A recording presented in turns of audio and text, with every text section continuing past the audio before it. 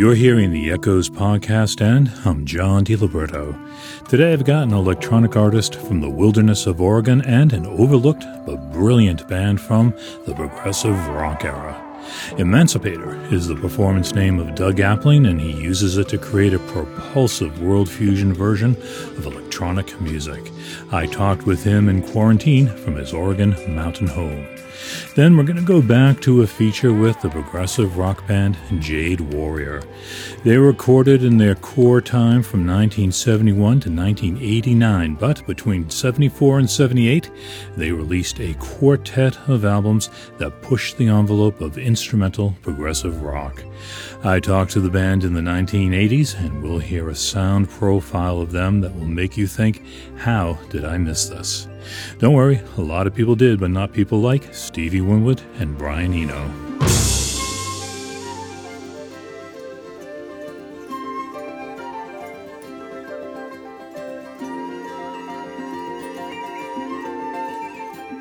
If you need music like this to raise you above the chaos, we have it on Echoes. Echoes Online is our streaming subscription service where you can stream 2-hour Echoes programs on demand, and we put out 10 hours of programming every week, as well as exclusive online-only Echoes streams. And you can do it with your mobile device via the free Echoes app, which you should definitely have by now. Right now we're offering a special Corona rate for those suffering the economic and psychological calamity of the pandemic. Go to echoes.org and find out about Echoes Online. Right now, let's get emancipated with Emancipator.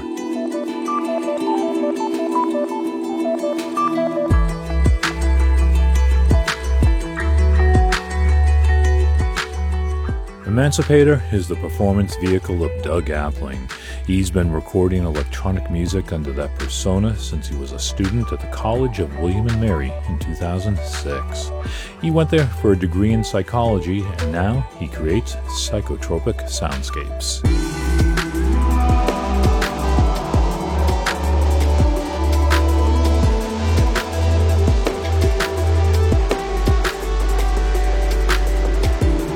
Like everyone in the country, Doug Appling is under quarantine, but isolation isn't unusual for him, living near Mount Hood in Oregon.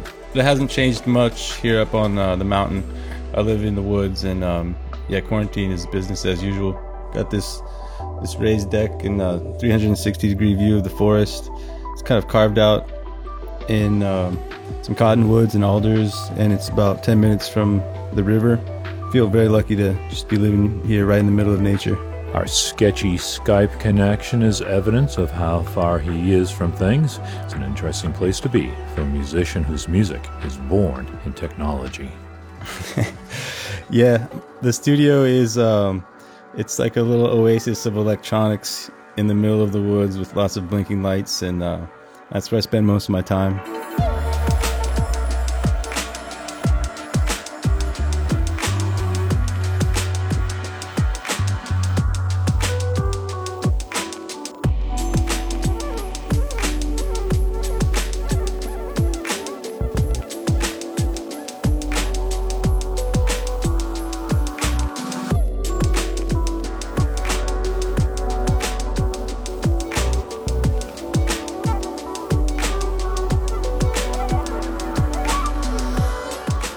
Through our blurry Skype connection, I can see Doug Appling's brown hair and beard have gotten longer, but he still has boyish looks with a distracted smile.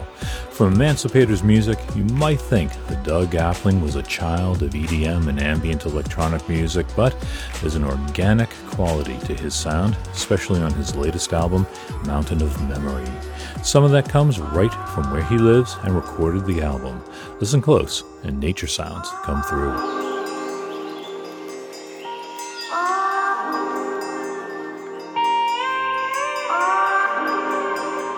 Yes, I do that a lot.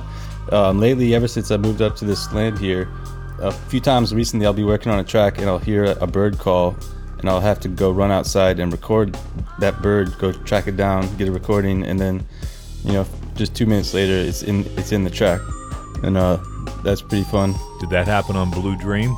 Yes, you got it. That That was around 4 or 5 in the morning. I remember one of the first recordings I made here up at my new studio. It's a good ear. You heard that. I like putting them at the end of the song because it's kind of a sense of release and just relaxation, and kind of brings you back down to earth from a place wherever the song took you. It's kind of grounding to hear the beautiful sounds of some birds.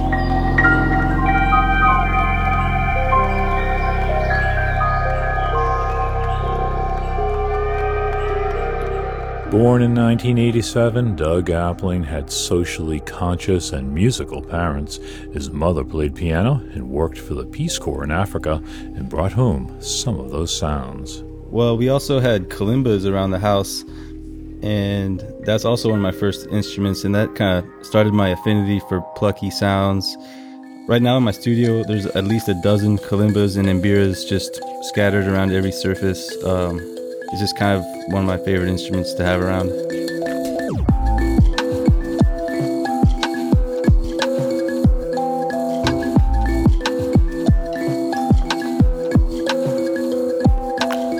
His father dabbled in making dulcimers. He did at one point. That used to be a hobby of his. And dulcimer was one of my first instruments. He had a bunch hanging up around the house on the walls.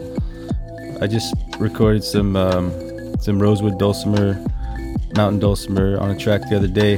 That's kind of like our roots in Virginia. We're influenced by that sound. Appling also adds banjo into the mix, and for an electronic musician, he can get down with the hoedown on the track Chiefin'. I think what defines that sound is the banjo. All 3 of those tracks I recorded banjo on, and there's something that's just defining about the banjo that takes you to a certain place, that Wild West hoedown sound. Curiously, its title is a slang expression for weed usage. Chiefin'? Oh yeah. But yeah, I don't see anything about weed and banjos that can't get along.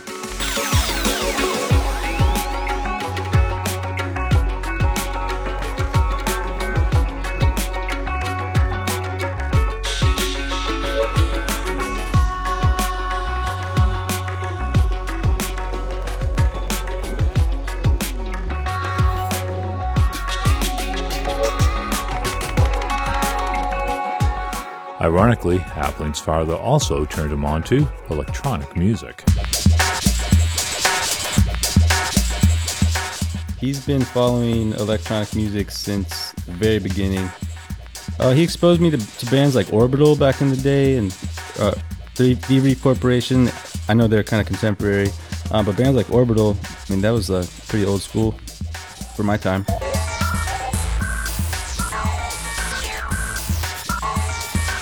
All of this comes together in the music of Emancipator.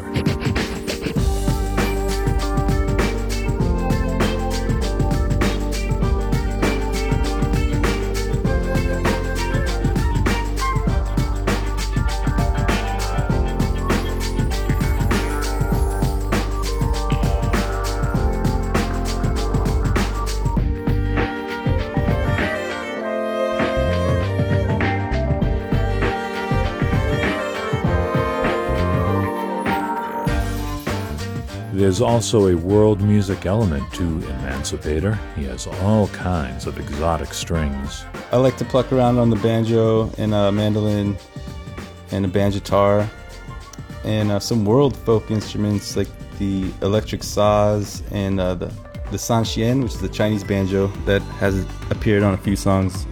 He also employs the Indian bowed instrument called the dilruba.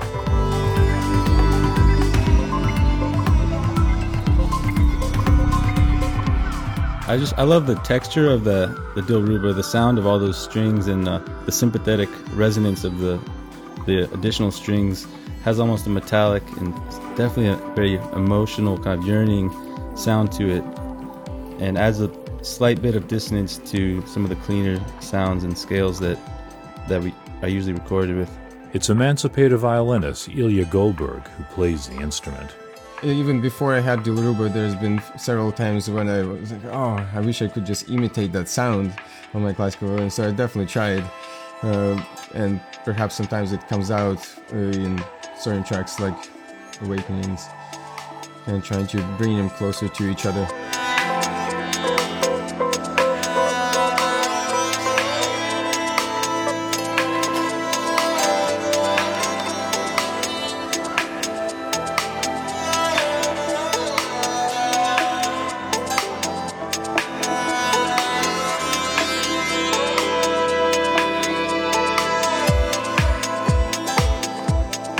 All of these elements feed into the concept of Mountain of Memory, something of a Joseph Campbell hero's journey. For me, it's the vibe of being at the top of a mountain, like above the clouds. And there is a loose narrative to the album, involves the hero's journey towards enlightenment. So if you think about the first track, Alligator, starting in the swamp, the hero goes through the labyrinth, and then by the end of the album, he's kind of above the clouds, and that's Himalayan.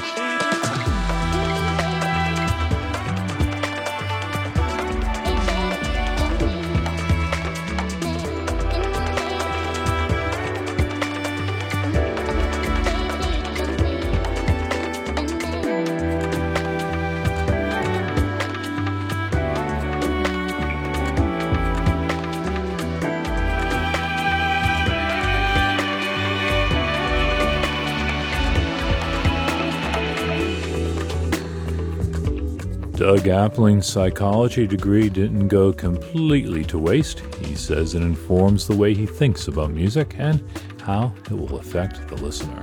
My approach to making music involves combining a lot of different elements that will kind of stimulate different parts of the brain at once.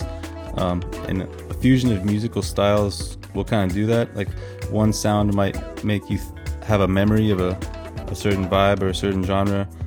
Where the drums might make you move in a certain way, and then a certain melody might activate a different part of the brain. So just kind of getting a bunch of different parts that might not go together, kind of working in synchronicity in a new, interesting way. That's kind of been my approach to music making.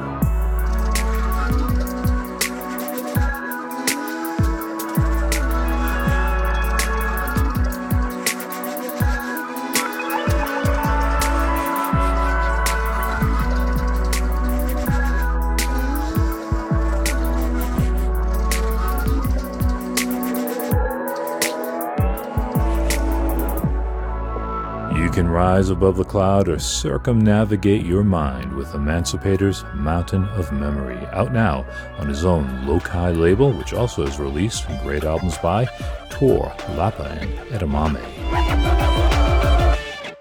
Emancipator's latest album is Mountain of Memory, and you can add that to your collection. I'll have a link to it in the posting for this podcast at echoes.org. Recently, you've probably gotten roped into this Facebook thing where you're nominated to post your 10 or 20 most influential or favorite albums. I usually ignore these, but I took up this one, going with one influential album per day. I'm in the midst of it as we speak. I've gotten a lot of reaction, which is nice, but the most intriguing one so far for people is my third choice. I actually cheated and listed a quartet of albums by the 70s progressive rock group Jade Warrior. You don't know them? A lot of people missed out on this instrumental progressive world fusion group. Before Peter Gabriel moved from drum machines to Senegalese drummers, and when Andreas Vollenweider was doing music for poetry readings, Jade Warrior was orchestrating a world fusion built up from a host of exotic instruments and a frightening amount of overdubs. Initially a power trio with arty pretensions, guitarist Tony Duig and flutist percussionist John Field reinvented themselves in 1974 with the first of a quartet of albums for Island Records, Floating World, Waves, Kites, and Way of the Sun. Back in 1985, we interviewed Jade Warrior for the radio series Totally Wired, and it remains one of my favorite and most memorable interviews ever. Tony Duig died 5 years later in 1990, and despite a few attempts by John Field to keep the name going, Jade Warrior has effectively stopped, gone, and nearly forgotten. And that is just wrong, and you'll find out why when Kimberly Haas takes us back to the glory days of Jade Warrior.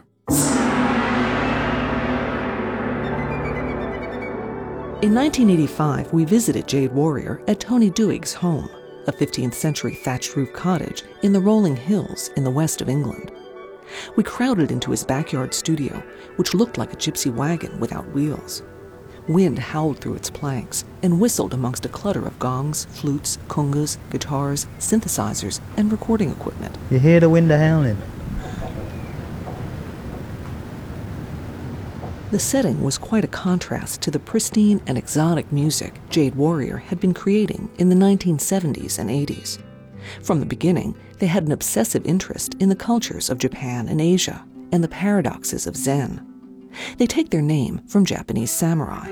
John Field. We don't play Japanese music. We're both very influenced by different aspects of Japan, especially with me. But my interest is more visually and in the myths and legends and so I find, and the poetry. I like that very much. It was Japanese swordsmanship that inspired Tony Duick. Lots of moments in our albums since then have been used to illustrate that moment, the difference between the poised sword versus the actual sword stroke.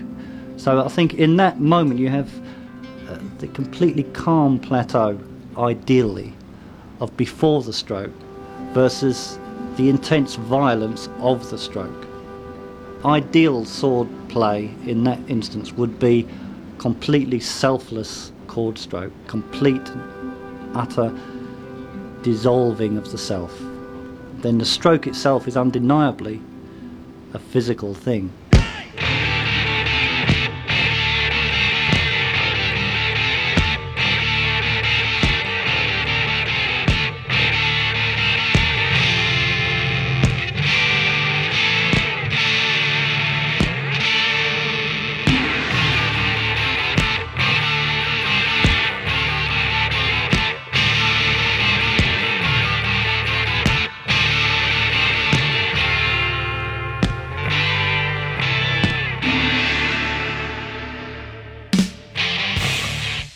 You can tell from that bit of guitar aggression that Jade Warrior started out as a rock band. John Field remembered meeting Tony Duick. When I met him, I didn't play anything but had a great bunch of jazz records. He played 3 chords on certain Shadows numbers and wasn't in a band, and we were forklift truck drivers when I first met him in a factory. And what happened was that we used to get together and Tony used to play his guitar and I used to bang around on bits of wood until I got a conga drum, just doing our own music, which was nothing at all like the pop music of the day. They recorded as a psychedelic group called July and then formed Jade Warrior. They put out 3 albums in the very early 1970s and were primarily a power trio with vocals. But they were already showing signs of their more mature sound.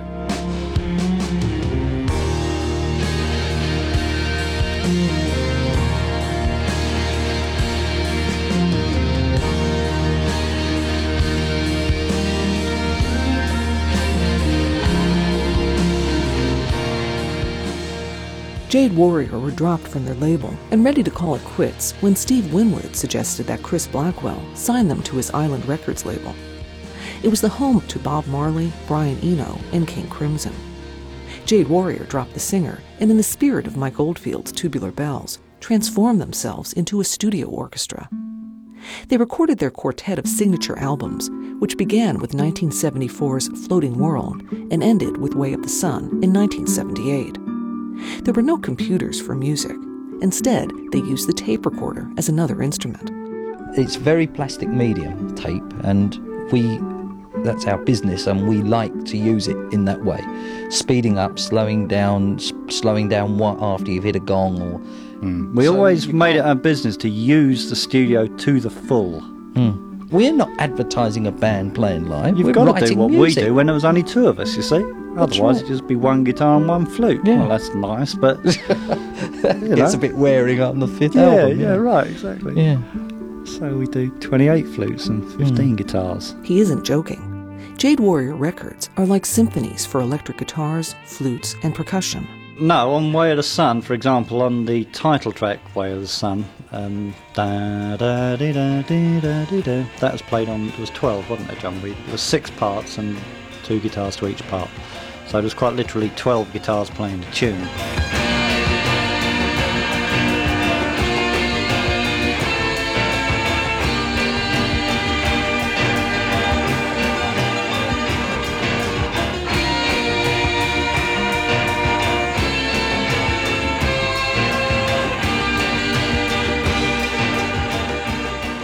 Jade Warrior went to exorbitant lengths to get the sounds they wanted.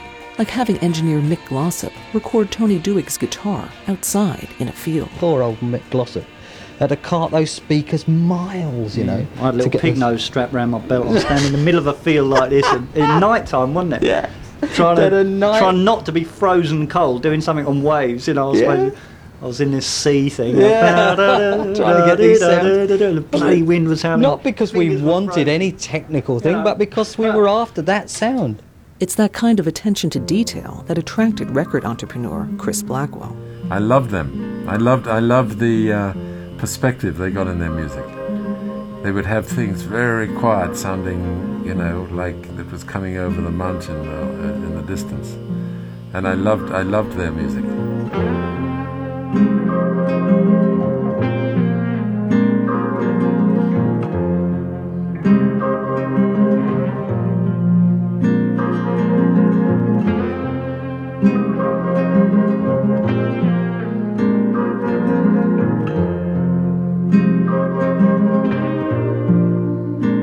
Although the technology and studio gymnastics made them sound like an electric orchestra, what they actually wanted was a real orchestra and 100-voice choir to perform Duig's symphonic fantasy that he called the Epic.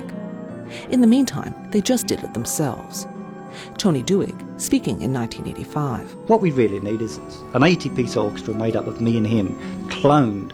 That would be the happiest, but I want to do it.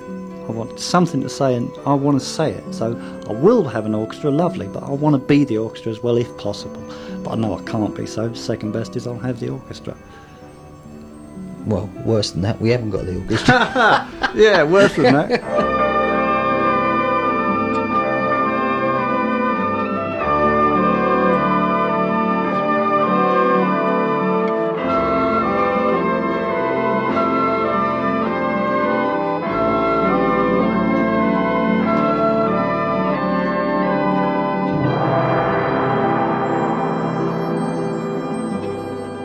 Jade Warrior never got the orchestra. After their glorious Asian quartet, they released a couple of albums, and then Tony Duig passed away suddenly from a heart attack in 1990. Those 4 CDs, Floating World, Waves, Kites, and Way of the Sun, were recently reissued. For Echoes, I'm Kimberly Haas.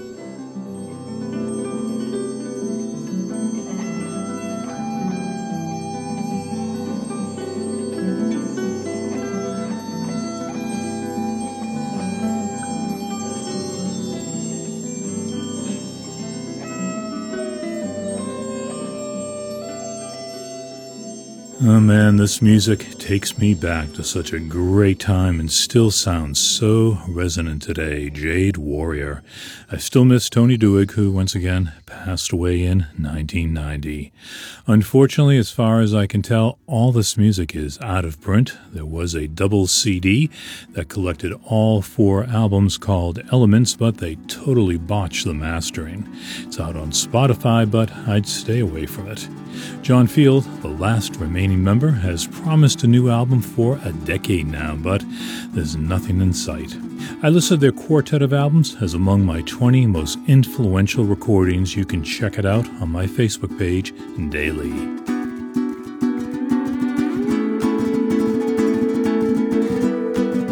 On the next Echoes podcast, we talk to Taimani, the queen of the ukulele, who takes the instrument in virtuosic and adventurous places. Thanks for dialing up the Echoes podcast. See you next week, tonight on the radio somewhere in the country, or online right now on Echoes.